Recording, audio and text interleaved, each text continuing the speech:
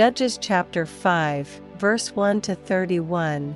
Then sang Deborah and Barak the son of Abinoam on that day, saying, Praise ye the Lord for the avenging of Israel, when the people willingly offered themselves. Hear, O ye kings, give ear, O ye princes, I, even I, will sing unto the Lord, I will sing praise to the Lord God of Israel. Lord, when thou wentest out of Seir, when thou marchedst out of the field of Edom, the earth trembled, and the heavens dropped, the clouds also dropped water, the mountains melted from before the Lord, even that Sinai from before the Lord God of Israel.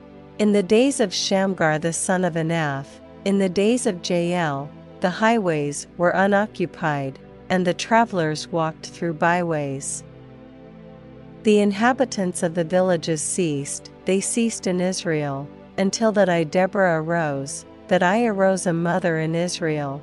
They chose new gods, then was war in the gates. Was there a shield or spear seen among 40,000 in Israel?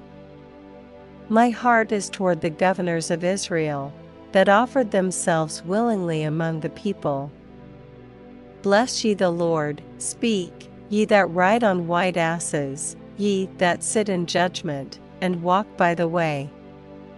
They that are delivered from the noise of archers in the places of drawing water, there shall they rehearse the righteous acts of the Lord, even the righteous acts toward the inhabitants of his villages in Israel.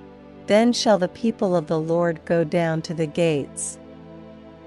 Awake, awake, Deborah, awake, awake, utter a song, arise, Barak, and lead thy captivity captive, thou son of Abinoam. Then he made him that remaineth have dominion over the nobles among the people. The Lord made me have dominion over the mighty. Out of Ephraim was there a root of them against Amalek.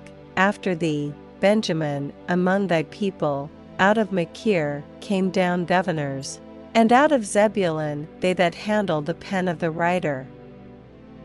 And the princes of Issachar were with Deborah, even Issachar, and also Barak, he was sent on foot into the valley. For the divisions of Reuben there were great thoughts of heart.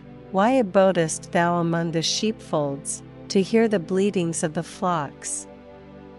For the divisions of Reuben there were great searchings of heart. Gilead abode beyond Jordan, and why did Dan remain in ships? Asher continued on the seashore, and abode in his breaches. Zebulun and Naphtali were a people that jeoparded their lives unto the death in the high places of the field. The kings came and fought, then fought the kings of Canaan in Tanakh by the waters of Megiddo. They took no gain of money, they fought from heaven. The stars in their courses fought against Sisera. The river of Kishon swept them away, that ancient river, the river Kishon. O my soul, thou hast trodden down strength. Then were the horsehoofs broken by the means of the prancings of their mighty ones. Curse ye Meroz, said the angel of the Lord, curse ye bitterly the inhabitants thereof, because they came not to the help of the Lord against the mighty. Blessed above women shall Jael the wife of Heber the Kenite be, blessed shall she be above women in the tent. He asked water, and she gave him milk, she brought forth butter in a lordly dish. She put her hand to the nail, and her right hand to the workman's hammer. And with the hammer she smote Sisera, she smote off his head, when she had pierced and stricken through his temples. At her feet he bowed, he fell, he lay down. At her feet he bowed, he fell, where he bowed, there he fell down dead. The mother of Sisera looked out at a window, and cried through the lattice, why is his chariot so long in coming? Why tarry the wheels of his chariots? Her wise ladies answered her, yea, she returned answer to herself. Have they not sped?